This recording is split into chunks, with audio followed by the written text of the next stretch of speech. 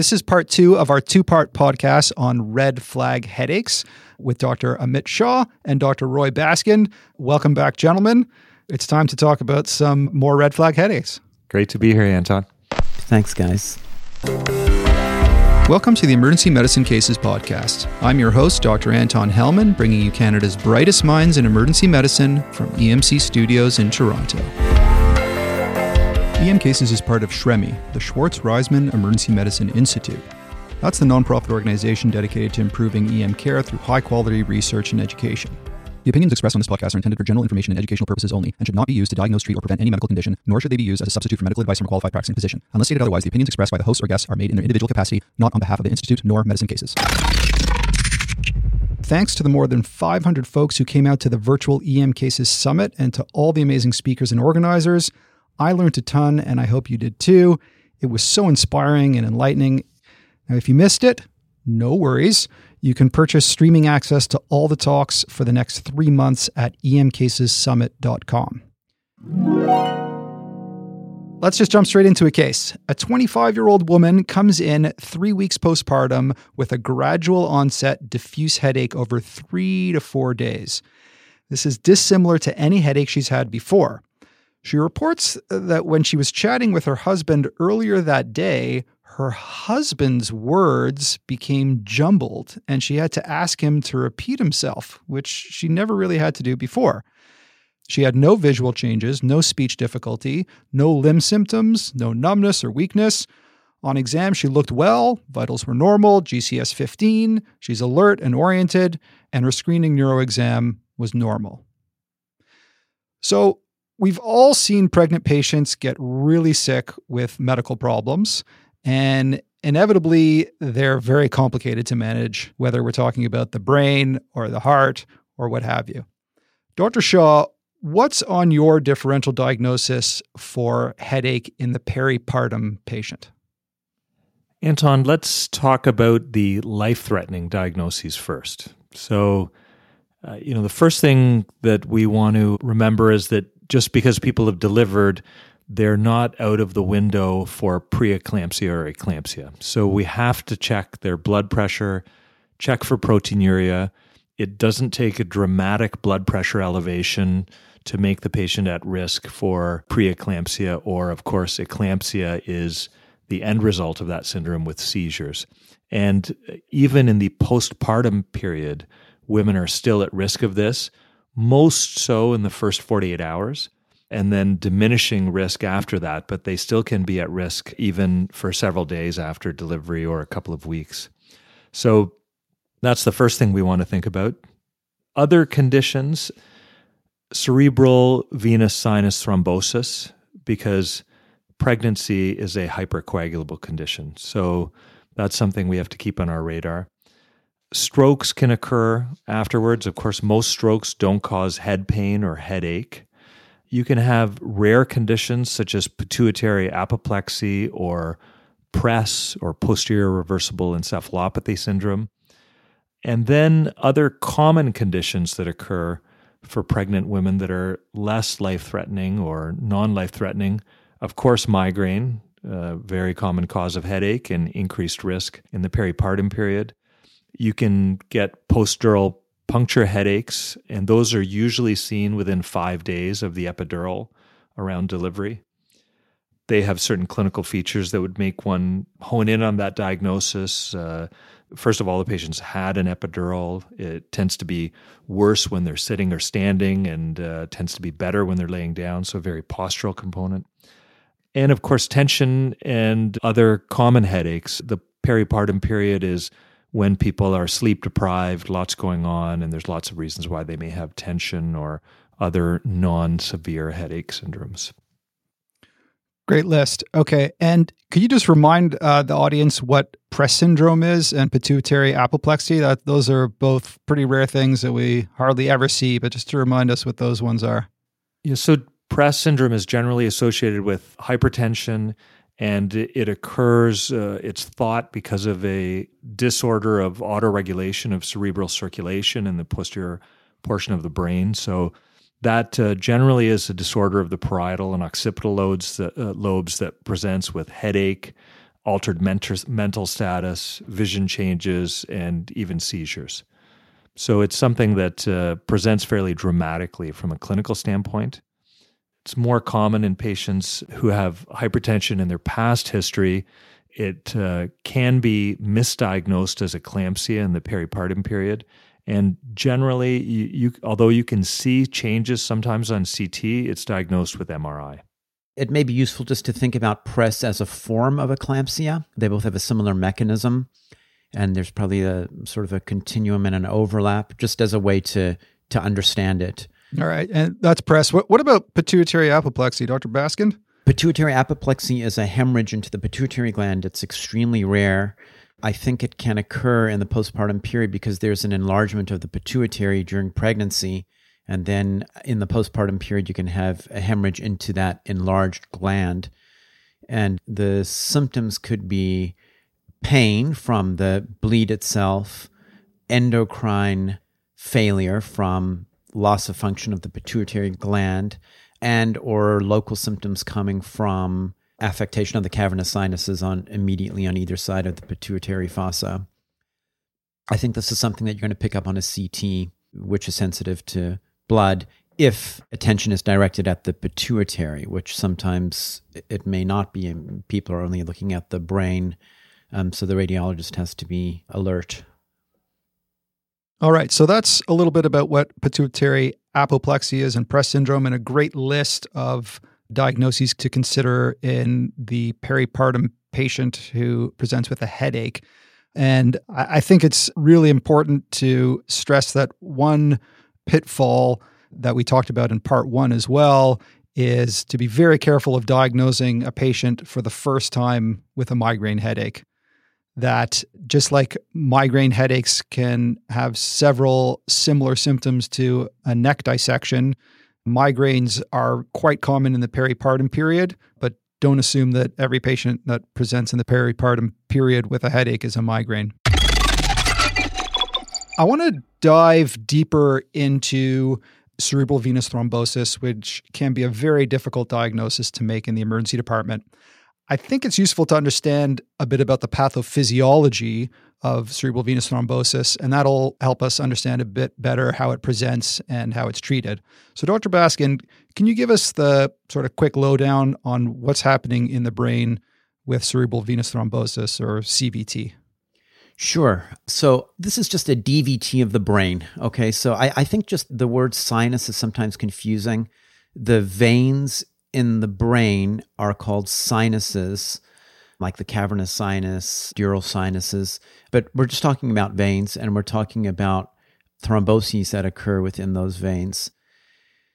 I guess unlike a DVT, on the upstream from the thrombosis, you're going to get congestion, venous congestion, and then venous stroke. So you get pain from tension on the blood vessel where the thrombosis is. You can get pain from the increase in intracranial pressure because CSF is absorbed through the arachnoid villi, which are in close association with the venous sinuses. You get pain from increased intracranial pressure. And then you can get stroke symptoms either from ischemic or hemorrhagic strokes. So since you're blocking venous outflow, you can either get ischemia to the tissue or you can get hemorrhage into the tissue, or both. And these strokes are not going to follow the pattern of the typical arterial distributions that we think of. As Amit pointed out, the third trimester of pregnancy and the postpartum period, a hypercoagulable state predisposes to venous sinus thrombosis, as does exogenous estrogen. Sure. Dr. Shaw, the risk factors for CVT, I understand they're basically the same as those for PE and DVT. Is there anything else we should know? We'll talk about COVID a little bit later, and COVID vaccinations and their association with venous clots. But what do we need to know about risk factors for CVT? So think about DVTs first. So birth control pills, pregnancy, genetic thrombophilic conditions, cancer, local trauma, to the region that can predispose you to clot formation. And then also local infections, so head and neck infections in that region can then predispose to local thrombosis. If people are on drugs that are making them thrombophilic, then that can also be a risk factor. And then, of course, as you mentioned, COVID-19 itself and COVID-19 vaccination with AstraZeneca. In terms of a patient who comes in who, let's say, has recently had COVID and they come in with a new headache, how much does that weigh into your decision of whether this could be a cerebral venous thrombosis? Well, I think you guys probably know much more than me, but I think headache is a very common symptom in COVID. The first person I have known personally who had COVID was an emergency room physician, and he said he had the worst headache of his life as the cardinal symptom. So I think this is going to be an extremely rare cause of headache in a COVID patient. Most people who have a venous sinus thrombosis that's causing a significant problem will have raised intracranial pressure because of reduced venous outflow from the brain, and therefore will have papilledema. So a good bedside test, if you think that there is a venous sinus thrombosis, is to look for papilledema.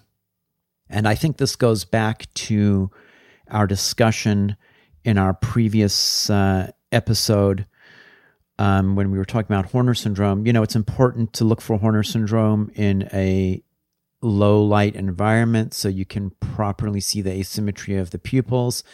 And it's important, if you're going to look for papilledema, to do the examination properly in an environment where the pupils are going to be big enough to look into.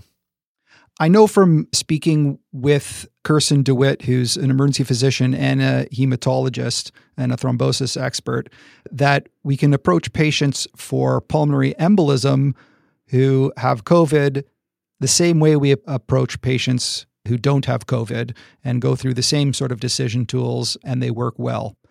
Do you think sort of the same can be said for cerebral venous thrombosis? I mean, again, how much would a patient having COVID kind of sway you towards this diagnosis? Would it make much of a difference to you, all other things being equal?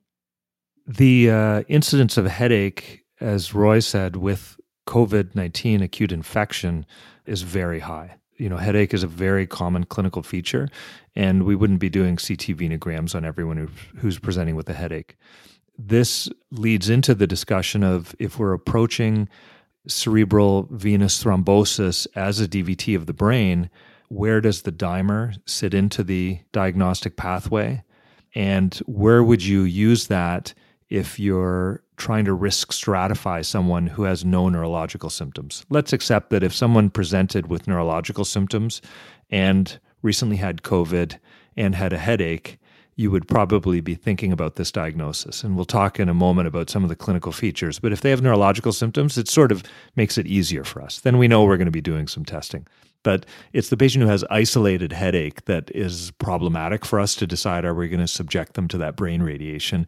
And I would say that if they simply have headache and no other symptoms and they have no papilledema, then you likely are not going to be imaging them or pursuing this diagnosis. And you may throw in a dimer depending on your discussion with the patient and your pretest probability. Excellent. We know that the veins most commonly clotted up are the superior sagittal sinus, which runs along the top of your brain, kind of splitting the brain into two hemispheres, and the transverse sinuses, which sort of wrap around the occiput on each side. We see them quite clearly on the axial CT images that we're looking at all the time. The presentation is going to vary depending on where the clot is, just like everything in neurology. But are there any sort of helpful ways of thinking about the clinical presentation? When, in other words, should we be considering this diagnosis? I would divide these patients into two groups, headache and headache plus. So the headache-only patients are the most challenging. They're the toughest to diagnose because isolated headache can be caused by so many things, and most of those things are benign diagnoses. So we want to think about the diagnosis of cerebral venous thrombosis or cerebral venous sinus thrombosis, as you might see it referred to, first of all, in people who are at high risk of clotting. So the first thing to do is, in your history, when you see people with headache, is think about their clotting risk. And if they have a thrombophilic disorder, for example, they tell you that they have factor V Leiden and they're supposed to be on warfarin and they don't take it, and they present with progressive, worsening, severe headache that they've never had before, then you better consider it. So thrombophilia is an easy and quick question to ask that we're very used to asking all of these questions for DVT. Keep that in mind for your headache questioning, and you can easily use that to risk stratify.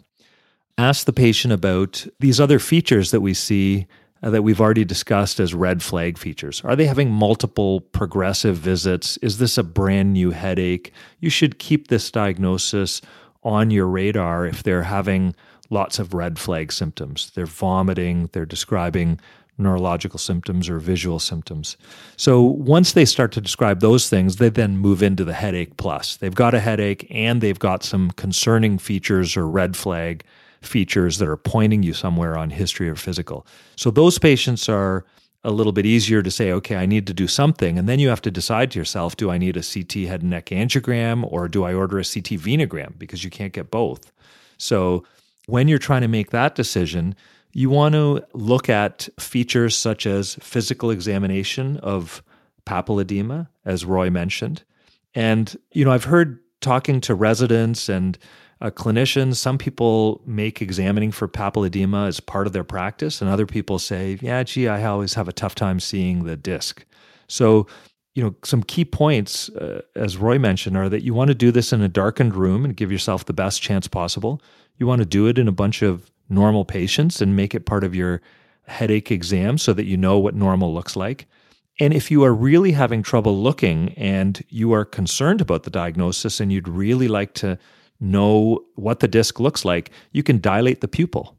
Now, if you dilate the pupil, make sure you give the patient a note so they don't come back in and then I see them 6 hours later and I think they have Horner syndrome. So don't dilate the pupil and then not make a note of it and tell the patient. But dilating the pupil is easy to do with some homatropine drops, and you can look at the disc and have a clear idea of whether that patient has a fuzzy, indistinct-looking disc or it looks like they have a clear disc margin, because that'll help you, particularly if you're in a resource-limited setting, that you're not able to send the patient unless you have some hard findings to justify a long transport. So papilledema is an important thing to look for, and then think about some of the other clinical features that you might see with various syndromes. And so that would include isolated elevated intracranial hypertension, which will give you possibly some postural changes where the headache is worse with laying down. They may have nausea and vomiting. They may have some visual symptoms with it. You can also have focal syndromes with focal neurological deficits. You can have a diffuse encephalopathy, and then you can have some very specific syndromes if particular sinuses are clotted. Yeah, I think it's useful to just kind of think about this in a very simple anatomical way and kind of compare and contrast it to arterial dissections. So I think we're talking about venous thrombosis here, and we spoke about arterial dissections in the last episode, because these are both causes of headache that aren't coming from a problem readily seen on a CT scan of the head and the brain. They're both vascular abnormalities, and they both are causing pain from a problem with the blood vessel. Remember, the brain is insensate. It doesn't have any sensory organs in it. So the pain is coming from either the arterial dissection itself or from the venous clot itself, distension of the vein. So in both cases, you can have just headache. And in both cases, you can have stroke, either arterial emboli from the thrombus sitting on the torn vessel in the artery, or in the case of a venous sinus thrombosis, from venous congestion in the brain tissue.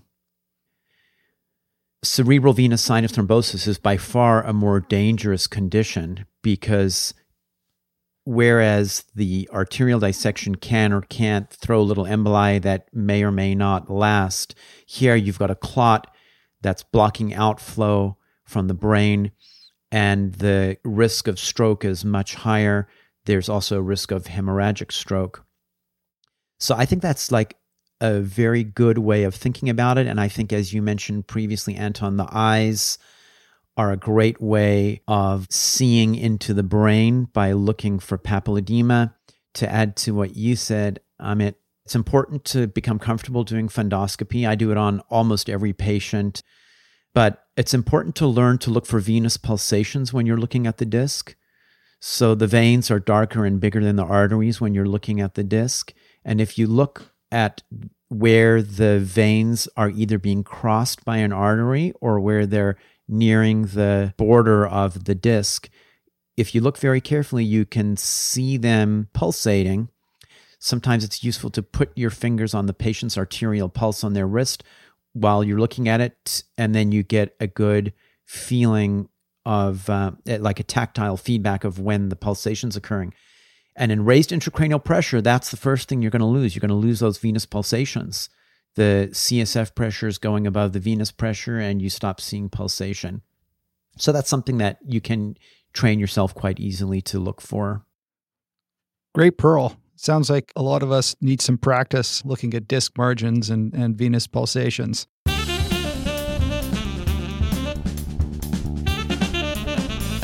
I want to talk more specifically about how these patients present. So Dr. Shaw, can you give us a sense of how they present? I mean, I know that they can kind of mimic a subarachnoid hemorrhage presentation.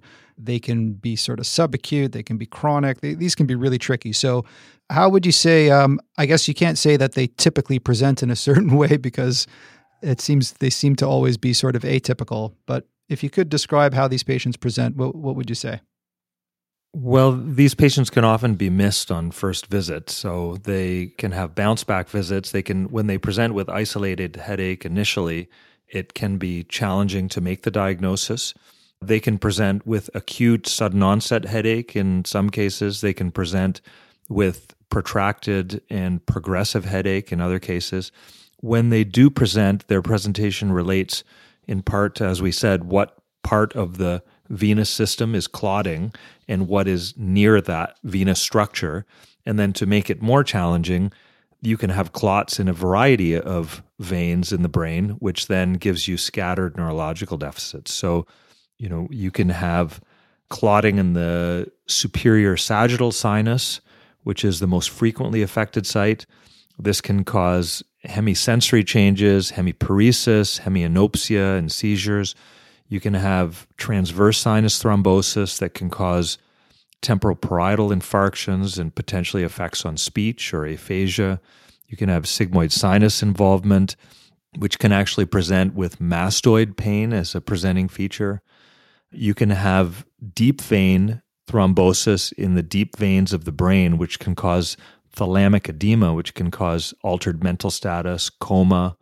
And you can have cavernous sinus thrombosis that can actually cause chemosis of the eyes. So your eyes will actually have fluid buildup and bulging, proptosis, and oculomotor palsy, so ocular movement changes. So those are all dramatic presentations, but the challenging part of the diagnosis is initially it can just present with protracted headache, which can be challenging to diagnose. And then keep in mind also diffuse encephalopathy or elevated intracranial hypertension can cause less focal symptoms, but just nausea, vomiting, headache, and then the papilledema we mentioned. What's been pointed out here is that cerebral venous sinus thrombosis can present with protein manifestations. So I think what's useful is to think about how it doesn't present, to contrast it with other diagnoses on the differential. So therefore, if you look at some very specific symptoms of other headache disorders, that may help you exclude this diagnosis. So for example, if you have a scintillating scotoma with a zigzag flashing lights in your visual field, that's much more likely to be a migraine. If you have purely unilateral pain, as you would with an arterial dissection, that it's going to be more likely to be an arterial dissection than a cerebral venous sinus thrombosis. where the head pain is going to be generally more diffuse. These are guideposts. They're not absolute rules. If the headaches are recurrent and episodic, that's more likely to be migraine. Again, as Amit pointed out, because migraine is very prevalent, you could have two different kinds of headache. You can be a migraineur and you can still get a venous sinus thrombosis. I think proximity to starting estrogen, OCPs, is something to keep in mind, similar to causing DVTs. But I think if you're confident in fundoscopy, then that's as best a test as you can have to exclude this diagnosis when you need to. And I think if you're not confident, you can ask a colleague, can you take another look at this person's fundi for me? Tell me what you think. Can you see venous pulsations or dilate the eyes? All right. So CVT can be pretty sneaky. It can present abruptly like a subarachnoid hemorrhage over a few days or even a few weeks. The pain is usually diffuse, but can be in sort of a variety of locations. There can be a variety of neurologic deficits that don't follow a typical neurologic distribution. They can even present just with a seizure. So this makes our jobs very difficult.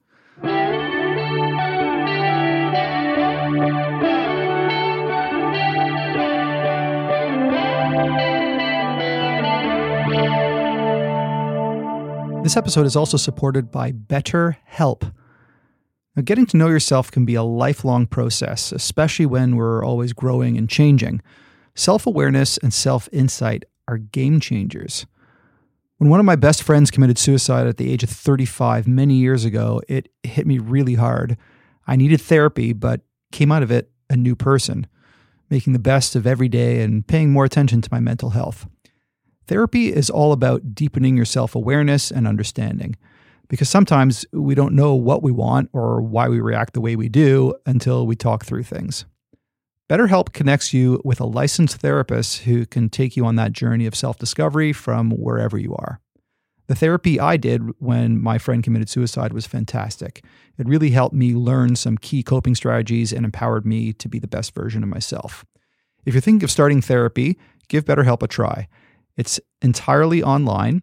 It's designed to be convenient, flexible, and suited to your schedule. Just fill out a brief questionnaire to get matched with a licensed therapist and switch therapists anytime for no additional charge. Discover your potential with BetterHelp. Visit betterhelp.com/emcases today to get 10% off your first month. That's BetterHelp, HELP.com/emcases. There is another diagnosis that we've been talking about that's actually quite a bit more common than CVT, but shares a lot of its pathophysiologic features, and that is idiopathic intracranial hypertension, what used to be known as pseudotumor cerebri. And as we've been saying, really the key for this one is to look for papilledema. Could you explain to us, Dr. Baskin, how idiopathic intracranial hypertension and cerebral venous thrombosis are on sort of the same spectrum of disease and how they actually differ? Sure. Well, one way to think about it is historically, this used to be called benign intracranial hypertension as opposed to malignant intracranial hypertension. And so the distinction, those are historical terms, but the distinction is useful. So with a thrombosis causing raised intracranial pressure, you have a malignant problem. Often it's associated with a prothrombotic state of malignancy, and it has a malignant outcome and can cause stroke and hemorrhage and seizures and what have you. Benign intracranial hypertension is where there's hypertension in the cerebrospinal fluid, which can cause head pain, pulsatile tinnitus, visual obscurations, but you're not going to end up with a malignant outcome. It doesn't cause strokes. It doesn't cause hemorrhages. It doesn't cause seizures. We no longer use the term benign intracranial hypertension, however, because rarely IIH, or pseudotumor cerebri, can cause visual loss by compressing the optic nerves. And so that's really the importance of identifying it to reduce morbidity. And of course, the patients have headaches, which need to be treated. The other useful way of thinking about this is also from the historical term pseudotumor cerebri. So once upon a time, before there was CT and MRI and CTA and CTV, you had to be very good at doing fundoscopy because that was the only way that you would know that there was a space-occupying lesion in the cerebrum, would be by looking for papilledema. And the reason it's called pseudotumor is because eventually these patients were found not to have tumors. I don't know, maybe at autopsy or there's no progression of the disease. You realize they don't have a space-occupying lesion, so they are said to have pseudotumors. They have papilledema, but without a space-occupying or structural lesion in the brain. So I think that's a good way of thinking about how it relates to cerebral venous sinus thrombosis. The last thing is the epidemiology might be a bit similar because cerebral venous sinus thrombosis, one of the main risk factors is OCP. Because IIH, one of the main risk factors is being a woman. Obesity is also a risk factor. There can be an epidemiologic overlap in patients whom you might suspect have this condition, females, younger, on OCPs. All right, great. So that gives us a good understanding of how these two entities kind of overlap. And we've talked a bit about how these patients can present. So let's say you have this postpartum patient that we have here. She's got a risk factor. She's got this strange neurologic symptom, and she's got this headache that's unusual for her. Dr. Shaw, you had touched upon this a little bit earlier in terms of the role of D-dimer in working up these patients. Can you tell us a little bit about what the literature says about the role of D-dimer in working up cerebral venous thrombosis? Because again, if we can avoid doing CT venograms on all these patients, that would be great. In other words, does D-dimer have the test characteristics that would allow it to rule out a cerebral venous thrombosis? The short answer to that is we think so, but the literature isn't as mature as it is for DVT in venous thromboembolism elsewhere in the body. So D-dimer is definitely elevated more often in patients with CVT. There is research that's supportive of using a D-dimer in a very similar fashion to what we use it in general venous thromboembolism, meaning that it is sensitive enough that it may have value in the low-risk population. But that literature hasn't matured to the point where that's considered standard of care. So if you are using a D-dimer in that capacity, then you're operating outside of what the current literature would support from high-quality evidence. But the available literature is supportive. So how do we take that in a clinical standpoint when the literature is incomplete and still evolving?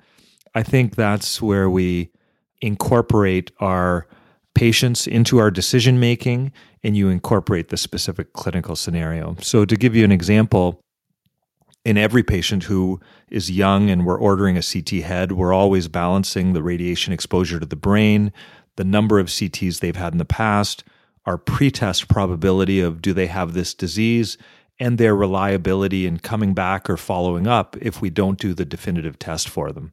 So we put all of these factors together, and you may say to a patient who might be able to participate and understand your thinking that I can do this test for you. I'm worried about a serious condition like a blood clot in your brain. I think it's unlikely you have that. We can either do this blood test, which would reduce our chances of you having that and would make me a little more comfortable, but it wouldn't be the definitive test, which would involve radiation. And so we might pursue that. So I sometimes involve patients and family in that kind of discussion. And usually if you pick the right patients and have a discussion in simple terms, they appreciate it and they can participate in the decision-making. I wanted to mention that we've talked about all these neurological conditions that can have vague presentations and are difficult to diagnose, and they don't necessarily follow the textbook. We shouldn't have anxiety over that. What we should think about is it's not our job to diagnose every single condition at the immediate presentation or the first presentation every time. Because if we were doing that, we would be over-testing and over-CTing everybody we saw, our emerges would be paralyzed. We'd never want our family members treated by that. So when listeners are listening to these conditions that are somewhat vague, what you should take from that is we want these conditions to be on your radar. We just want them to be on your radar. When you start to have people who are bouncing back, having protracted, unusual courses, when your spidey sense is tingling that there's something going on, then you now have some extra information to generate a differential. But don't feel that for every patient with a vague headache and some vague symptoms, you need to do every test known to man. But patients appreciate getting the information up front. And I would put the D-dimer into that category where, for one patient, it might be reasonable to do a D-dimer, even though it's a little bit off label right now, because they are really apprehensive about getting radiation. Whereas another patient might be older, you may be less concerned about the radiation, and you and the patient may be more comfortable with doing a CT venogram for them once their CT head is normal. So that's how we can incorporate the current literature and a little overview of how to look at these vague conditions that can be tough to diagnose. Wow, I think that was just such a great way of explaining so many of the challenges we have in emergency medicine, and really helping clinicians decide in general when tests are needed and incorporating patient-centered care. That was fantastic.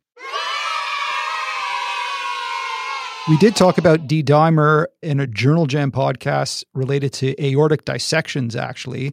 And one of the points we made back then was just based on a purely evidence-based medicine perspective that when you have a very rare diagnosis, it's almost impossible to have a screening test like that that's going to be able to rule out effectively. And I would say that it's probably pretty similar with cerebral venous thrombosis. We know that you can't rule it out with certainty with a D-dimer, but as you say, it may, in some patients, push your pretest probability one way or the other. And it's really up to your clinical judgment at that time whether to go for the D-dimer. Now, let's talk a little bit more about CT. So let's say you've gotten to the point with this patient that you want some imaging and you're entertaining, let's say, a subarachnoid hemorrhage, and you're also entertaining pituitary apoplexy. You want to get a plain CT. We know that plain CTs have poor sensitivity for cerebral venous thrombosis. If you're lucky, you might see the classic delta sign in the superior sagittal sinus, but plain CT definitely cannot rule out the diagnosis. Then there's LP. Now, LP can't nail the diagnosis of CTV either, but we do know that the typical finding on LP is elevated opening pressure, which might sway us towards considering the diagnosis a bit higher on our differential. I want to talk a little bit more about LPs when it comes to CVT. Way back in EMK's history, Anil Chopra, who was the former program director at the University of Toronto's 5-year emergency medicine program, he gave us his best case ever that was entitled The Importance of Opening Pressure. So Dr. Shaw, why is it important to check opening pressure for, say, the patient in whom you're suspecting a subarachnoid hemorrhage, let's say, and you're doing an LP on? And maybe Dr. Baskin could tell us, how much a high opening pressure would sway you towards a diagnosis of cerebral venous thrombosis. Like, what are the test characteristics of that? So let's start with Dr. Shaw. Why is it important to check an opening pressure? I'm going to give you a bit of a contrarian view because, first of all, I don't think that it's important to check an opening pressure in every patient with headache that we see. Although if you look at the textbooks, they do talk about, checking opening pressure, every time you do an LP, or at least some of the references talk about that. I don't think that's what's done in practical purposes in emergency departments, though.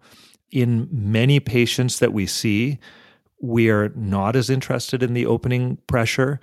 And keep in mind that in order to test an opening pressure when you do your LP, you need to have the patient in the decubitus position. And the most common reason people miss an LP or aren't successful in obtaining an LP in the emergency department is because they miss the midline. And the midline is harder to find when the patient's in the decubitus position, particularly if they have a challenging body habitus. So you may decrease your chances of success of the procedure by doing the procedure in the decubitus position. And there are times when I don't need to know the opening pressure. And I'll give you an example. If I see a 20-year-old patient who's febrile and has some neck stiffness, and I am worried about meningitis, I'm not as concerned about the opening pressure in that patient, but I am concerned about getting a tap and actually getting some CSF to make sure they don't have meningitis so I can send them home. If I see a patient who tells me they had a thunderclap headache 3 days before, but it's much better now, but they give a very good story for new onset thunderclap headache, they have no neurological symptoms, they don't have any significant symptoms now, but they saw their family doctor and were sent in. It's too late to do a CT and rule out a subarachnoid effectively with a plain CT head. Then I'm really just interested in whether that patient has blood or xanthochromia, and I don't need to know the opening pressure. Conversely, people have taken that, I think, in their training to not doing opening pressures in patients to we never need to do an opening pressure, and that's not actually the case either. Idiopathic intracranial hypertension is another diagnosis that you will make in your career if you're looking for it.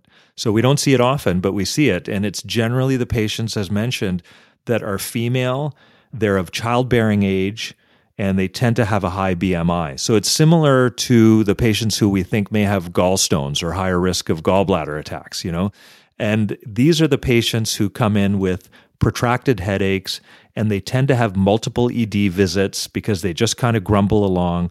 And as Roy mentioned, these are the patients who may have some visual disturbances. So they have something called photopsias, which are bright flashes of light in their vision. They can have transient visual obscurations where their vision comes and goes, and they can start to lose peripheral vision as well.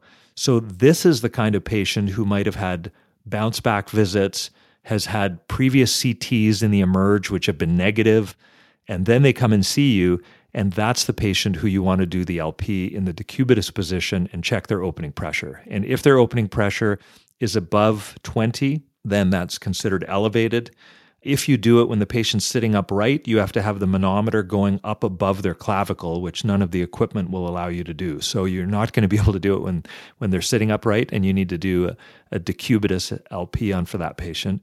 And it can be technically challenging because typically the patients we're concerned about doing an opening pressure for do tend to have a higher BMI and a more challenging body habitus to get the tap. So you may then need to get assistance or fluoroscopic guided LP if you can't get it, but those are the patients where the opening pressure is important in my mind, as opposed to all comers. I don't think people do that in emerge, even though it's talked about as all comers. I'd love to get Roy's take on that. Yeah. Dr. Baskin, your comments on which patients we should be putting in lateral decubitus and getting an opening pressure when we do our LPs? Yeah, wonderful. Okay, yeah, that was a great synopsis. I agree with pretty much everything you said. I think another way of saying it is that every test you do when you do a lumbar puncture, protein, glucose, cell count, AFB for TB, opening pressure is a different test with a different pretest probability, sensitivity, and specificity for different things. The only super useful time to look for opening pressure is if you suspect the patient has IIH. It's a very important number that you're going to get. That's going to dictate the patient's treatment for a long time. So that should be done in a carefully thought out and controlled setting. So when you get the opening pressure and it's high, you know that the patient was lying flat. There was no intra-abdominal pressure, no straining, no pain. The physician allowed the manometer level to settle. So there you're kind of confirming the diagnosis of IIH. Let's back up a second, though, before you get the lumbar puncture tray and set everything up. Before you do that, you're going to know that you're looking for IIH or pseudotumor cerebri. So I don't think that these two diagnoses, CVT and IIH, are going to be clinically confused. So a patient with IIH who has raised intracranial pressure, it's idiopathic. As Amit said, they usually are younger, female, higher BMI, might be on estrogen. They're going to have chronic headaches or long-term headaches. The reason they grumble along is every time someone takes a CT, it's normal, and they say, oh, you have migraine, or don't worry about it. Their headaches are constant, as opposed to migraine, which is quite episodic. They have visual obscurations from pressure on the optic nerves that can either be photopsias with little bright lights that whiz across the visual field, or scotomatous, where they lose little parts of their visual field transiently because of pressure on the optic nerves. And then there's also pressure on, let's just say, the ear nerves. They have pulsatile tinnitus. Their cochlear nerve, vestibulocochlear nerve, is picking up the heartbeat sound. And so they'll have that kind of tinnitus. And so before you take out your lumbar puncture tray, you very carefully check their visual fields. You've done fundoscopy and confirmed that there's signs of papilledema, and you've asked the patient about their headaches, visual changes, pulsatile tinnitus. That's your IIH patient. Your CVST patient or your CVT patient, they have an acute headache, first-time headache, maybe started 3 days ago. They can have papilledema. They're likely also to have other neurological signs. You do a CT scan, you see some hypodensities because there's ischemic lesions from venous stroke, or you see some hyperdensities from hemorrhage, and you're not going to stick a needle in that person's back unless you're trying to bring down their raised intracranial pressure abruptly. That's a therapeutic maneuver. So in other words, you're very unlikely to do a lumbar puncture on any patient who doesn't have suspicion of meningitis or IIH, and you use your manometer if you're worried about IIH. And I agree with Amit, probably not useful in any other setting. And I agree, just going to get in the way unless you're very used to doing it. All right. What a great discussion. I think we'll probably have some people in the comment section on the blog posts with some alternate views, and I totally welcome those. But I think those are some well thought out arguments of who needs an opening pressure with their LP. I know you're not supposed to have fun when you do an LP, but checking the pressure is fun. It is kind of cool. There's something cool about watching that column of liquid go up. You feel like a real physician. Yeah. It feels almost medieval. Yes. To see that column go up. It really does. Come practice family medicine in rural Alberta and receive incentives of up to $120,000. Enjoy lower house prices and abundant outdoor experiences. It's called the Reside Program. If you're a family physician who has been in practice for 5 years or less, see if you qualify for the Reside Program. Go to rpap.ca/reside. That's rhpap.ca/RESIDE. That's rhpap.ca/reside. So we've talked about the risk factors for CVT. We've talked about the presentation. We've talked about the overlap with idiopathic intracranial hypertension, and we've talked about how they differ in their presentations. Let's say that we've decided to order a CT venogram on our pregnant postpartum patient, and lo and behold, the CT venogram shows a superior sagittal sinus thrombosis. Let's talk about treatment. Dr. Baskind, what is sort of the general treatment for CVT? Now, of course, it's going to be different if they've then progressed to ischemia and hemorrhage, but let's start with just the patient who you're lucky enough to have picked up this CVT early enough that you just have a venous clot. Yeah, so this is the kind of patient that's going to keep you up at night. So the patient has a venous clot in one of the large veins draining the brain, and you urgently are going to have to anticoagulate them. You do this either with unfractionated heparin or with low molecular weight heparin. The advantage of low molecular weight heparin is you're not going to overshoot the anticoagulation as you might with unfractionated heparin, which is much harder to manage. The direct oral anticoagulants, there's not really good literature on their use.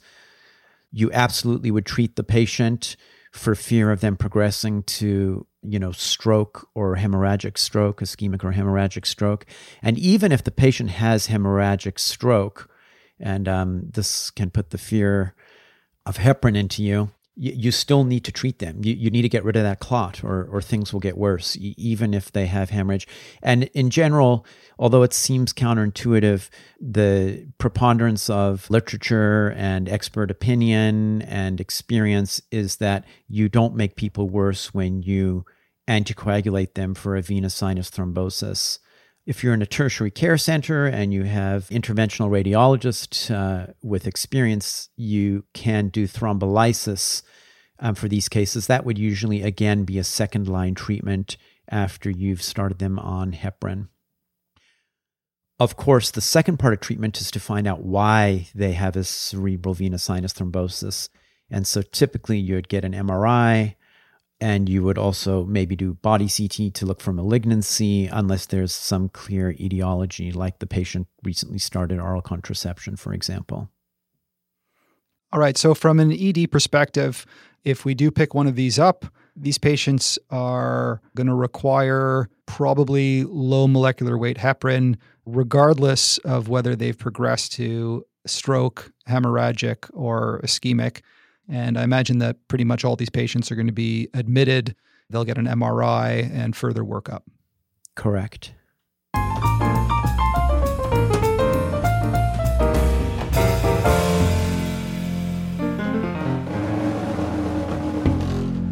Let's switch gears now and go on to another case. A 75-year-old female arrives in your ED with complaints of new onset, gradual, generalized headache over 2 weeks. Review of systems reveals a possible low-grade fever and malaise. She's been stressed out about the pandemic and not sleeping well. There are no localizing features to the headache and no previous history of similar headache. On exam, she looks well, her vitals are all normal, her neck is supple, there's no jolt accentuation of her headache, and her screening neurologic exam does not show any localizing signs. This is kind of similar to all the cases we've talked about on these podcasts. These are the ones that are tricky. So, Dr. Shaw, what are your general thoughts on this case? What else would you want to know? Well, this is a lady who presents with a gradual generalized headache. So that's taken a bunch of things off of the list, at least. I'm not worried she has a subarachnoid. She has no neurological symptoms.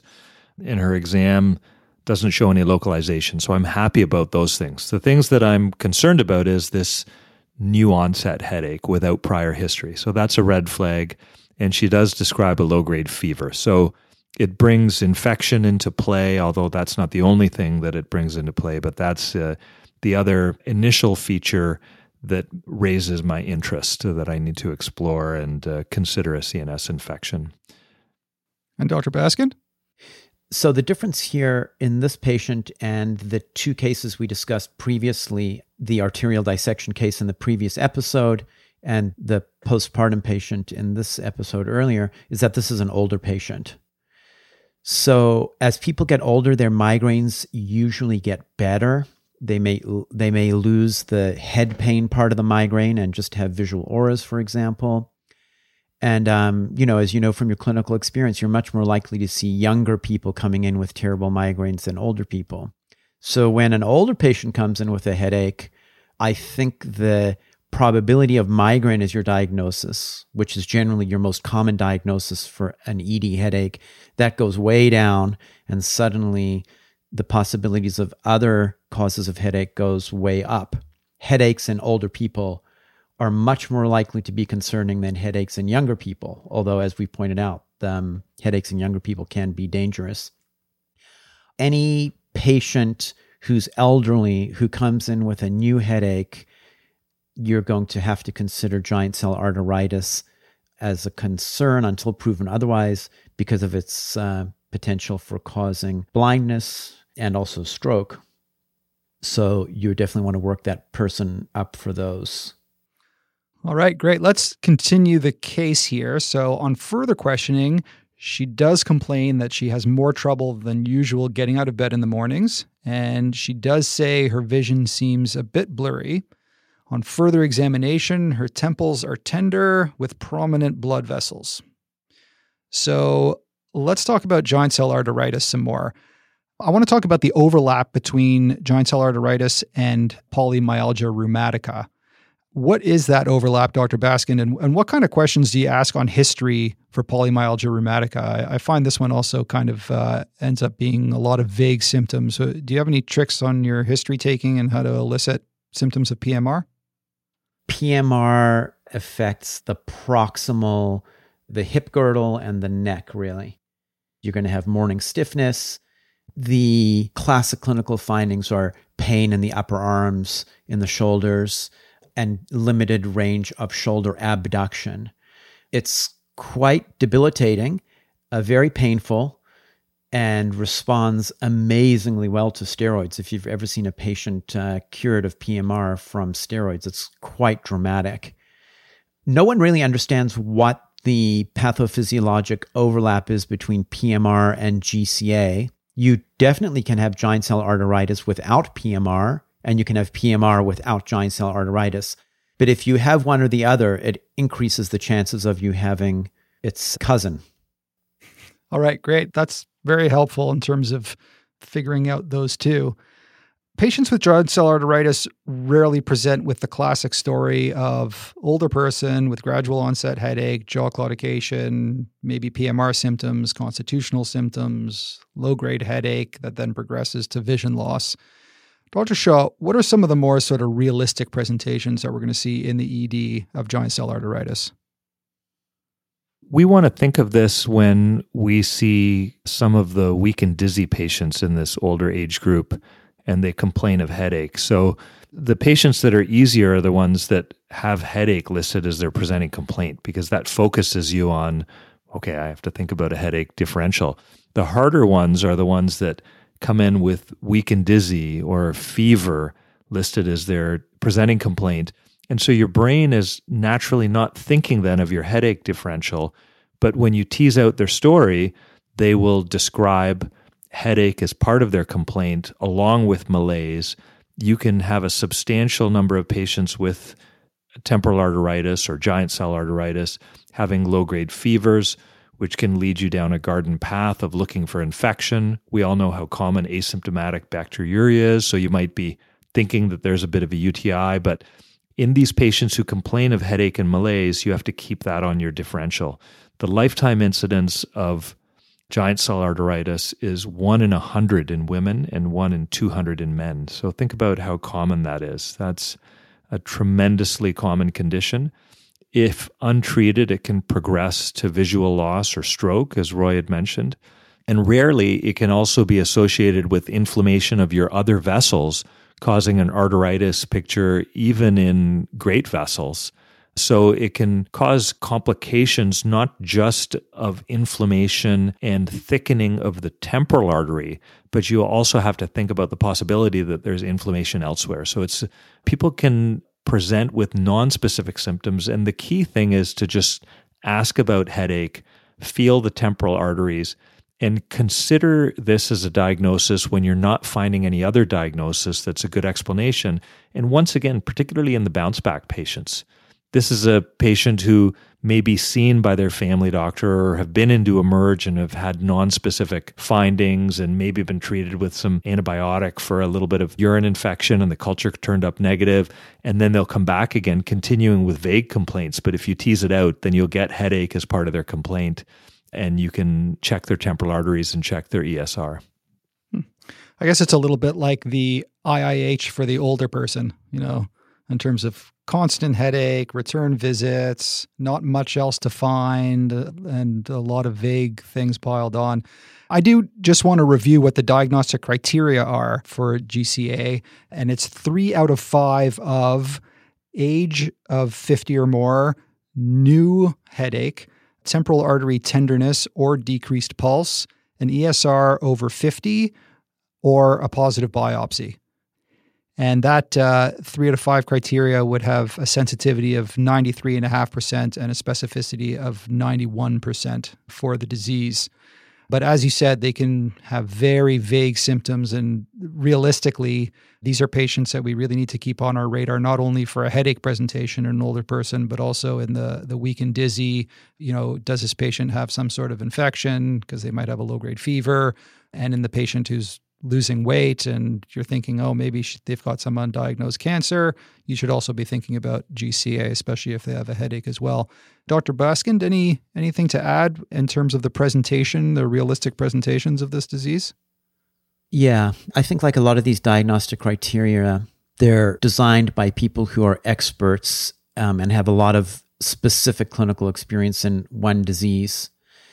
So I think that most physicians that I know are not going to be comfortable palpating the temporal artery and deciding if they can or can't feel a pulse. And most patients who have a headache, whether it's a migraine or a venous sinus thrombosis, if you go and push on their temples, they're going to say it hurts. So that's to say that I think in an older person with a new headache, you get an ESR and a CRP. And then if they're markedly elevated or significantly elevated, then you really start thinking about whether or not there's giant cell arteritis. You go back to the patient, you re-examine their eyes, you ask about symptoms that we've mentioned, like the constitutional symptoms, the PMR symptoms, jaw claudication, etc. I think what you don't want to do is not order an ESR and CRP in an older patient with a headache and miss GCA. That's the real pitfall, I think. So I'd have a low threshold for getting the blood tests in an older patient and always check the eyes, which maybe is the recurring theme in all of these cases, because giant cell arteritis can affect the eyes in all different kinds of ways. It can cause ischemia to the optic nerve. It can cause ischemia to the retina, like a central retinal artery occlusion. You can get infarctions in the visual cortex. So you really have to examine all of those things, like the entire eye, the visual fields, etc. From an emergency perspective, do you think it's fair to say that in patients over the age of 50 who come in with a new headache, that they should all just get ESRs and CRPs? Is that fair? Or do you think that would be kind of overkill? I think over 50 might be a stretch just because it's present in a 51-year-old, but it's pretty darn rare. But I think the older you get, your suspicion has to be higher. And I think the way Roy phrased it, I would agree with that if you have an older person, and I guess older to me, given that I'm now over 50, I maybe am thinking over 60 is pretty old now. Yeah. So if you have an older person who presents with a new onset headache, you should at least think about this. And I think where we get lost, there's two areas where people commonly get lost with looking for giant cell arteritis. The one is when people come in with this shopping list of complaints that's so long that you don't get to the headache as part of their complaint because they feel miserable and they have all these other things, and people are not great historians sometimes. So, you might not get to that. Or if they present with a visual disturbance and you're referring them to your ophthalmologist, but you don't get the story from them that headache is part of that visual disturbance, and then think about, you go down the road of thinking that there's a stroke, or you're thinking about something else as a diagnosis there with their visual disturbance, but you don't remember that, okay, giant cell arteritis can actually cause all of these things that Roy mentioned, that it can cause a lot of different visual problems. So when you see someone with a visual deficit, you want to think about that, particularly if they're over the age of 50 and new onset headache. And I think you should at least think about it. I just hesitate to have a blanket statement for everybody over the age of 50, because that's kind of young, I think, to set that bar. Fair enough. I want to talk a little bit more about ESR and CRP and the test characteristics. That'll help us decide when we're going to get this test, and when we do get it back, what to do with the result. So, Dr. Shaw, could you tell us a little bit about the test characteristics of ESR and CRP for temporal arteritis, the sensitivity, the specificity? What do we do when we get an ESR that comes back at 20? It's obvious what to do when the ESR comes back at 150. What are the test characteristics when it comes to GCA for ESR and CRP? So an ESR over 50 would be 90% sensitive for giant cell arteritis, and it's not 100% sensitive. So like anything, you can't rely on it 100%. But if you have a very high clinical suspicion, you can have rare cases where the ESR is less than that, in the 40s, for example. And so those patients are appropriate to refer on for biopsy regardless, or at least consideration of biopsy. And CRP is similarly, a marked elevation of the CRP is also very indicative, but not 100% sensitive. The old thing that we used to remember GCA from is age over 50, ESR over 50. While the age over 50 sounds like it's pretty close to 100%. An ESR over 50 is only 90%. So you certainly can get, let's say, a patient who comes in who's 75 years old, who's got a pretty good story. If their ESR is 40, you still need to keep GCA in your differential and maybe get those patients to someone who can biopsy their artery. Yeah, I think the only thing I'd add to that is just to keep in mind that the ESR normals are age dependent. And have you guys heard of UpToDate? It's this program, like a medical database thing. I don't know whether you're joking or serious. Yeah, I'm pretty sure he was joking there. I think someone told me that physicians these days are just sort of living outputs of UpToDate in different locations. But anyway, there's a nice table in there in UpToDate about normal, the difference in the reference range for ESR based on age. I do think the bottom line here is older patient, unexplained headache, do an ESR and CRP, and then worry about the results. It's worth mentioning that from an emergency standpoint, if you have a high clinical suspicion and you've arranged some follow-up, it's okay to start steroids for that patient. And important too, if you have a high clinical suspicion, as the vision can be threatened in untreated giant cell arteritis. And the initiation of steroids will not affect the biopsy result, i.e., it will not give you a false negative even for the first month. All right, great. Yeah, that was going to be my next question, because that question always comes up is, should we start these patients on steroids in the ED before they get their temporal artery biopsy? And it sounds like, yeah, if you have a high pretest probability, then yes, go ahead and start them on steroids unless there's some obvious contraindication, because that will not affect the temporal artery biopsy results as long as it's done within a few weeks, right? Yeah, so I think the yield of the biopsy is thought to drop after about 2 weeks. So obviously, the sooner you get the biopsy, the higher the possibility of getting a positive biopsy on the specimen. But it doesn't have to be done within hours or even a day or two. Within a week or two is adequate. What about those patients who come to the emergency department with what sounds like GCA, but they also have definite visual symptoms and, definite neurologic deficit? How does that affect their disposition? Should all those patients be admitted? My understanding is that if they already have visual deficits, they should be started on IV steroids, and so they should usually get admitted. What's the thinking there, Dr. Baskin, in terms of which patients can go home on oral steroids and which patients should be admitted on IV steroids? Yeah, I think that's right. I think if the patient's showing signs of ischemia, like to the eye, for example, or a cerebral stroke, then obviously you're going to want to admit them and you're going to expedite your biopsy and expedite your imaging.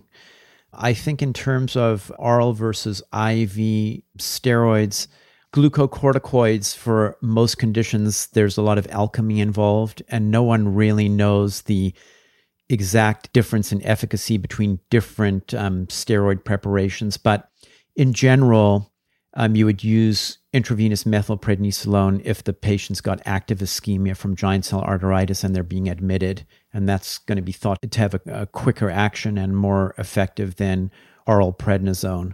Ultimately, they're going to go on to oral prednisone for long-term treatment.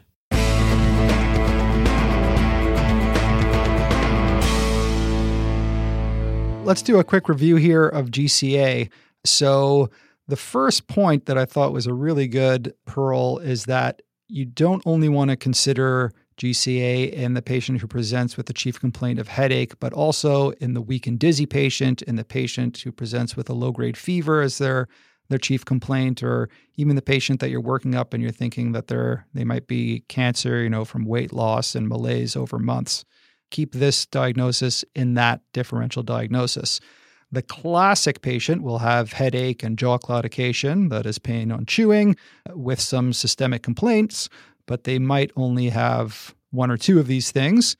And remember that fever is quite common in these patients. Up to about half of patients will have a low-grade fever. Some of them can have a high fever as well. The location of the headache is not always the classic temporal headache. This disease is associated with PMR, so ask about GCA symptoms when considering PMR and vice versa.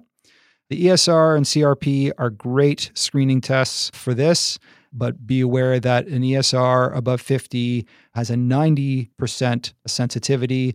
So there certainly are patients with ESR under 50 who can have giant cell arteritis.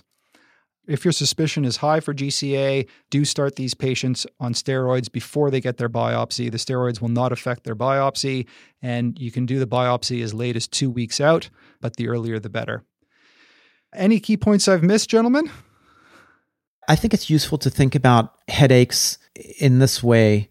Head pain can be caused by the blood vessels, the cervical arteries, the venous sinuses, and inflammation in the blood vessels from giant cell arteritis, spasm of the vessels from reversible cerebral vasoconstriction syndrome, RCVS, and you won't see the vessels on your standard CT head.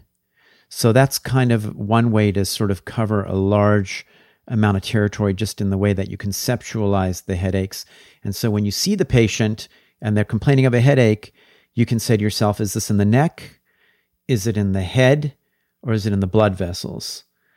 And when you think about it that way, you can generate a quick differential diagnosis for problems in the blood vessels, clots, tears, spasms, vasodilation, i.e. migraine, or inflammation, arteritis.